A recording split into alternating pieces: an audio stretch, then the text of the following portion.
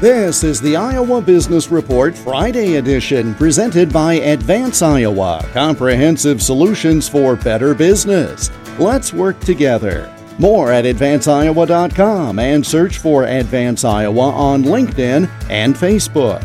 The nuclear industry relies on government subsidies and political corruption in order to advance its economic interests. That's harmful to citizens and other energy sources. All according to Craig Shirley, chairman of Citizens for the Republic. Believe it or not, they're trying to gain the approbation of the dominant left in America by going left-wing themselves. They're funding a lot of woke causes.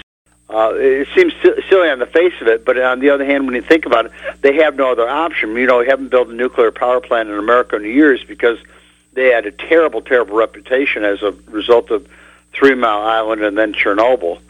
So they're going after oil and natural gas and trying to, quote-unquote, decarbonize the American economy and American way of life, which is ridiculous if you think about it. You know, oil and natural gas got us to where we are today. They got us the economy that we have today, the schools we have today, the transportation we have today. It's the plastics we have today.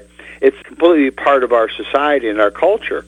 But they're trying, nonetheless, to get rid of it and trying to make themselves acceptable to the dominant left.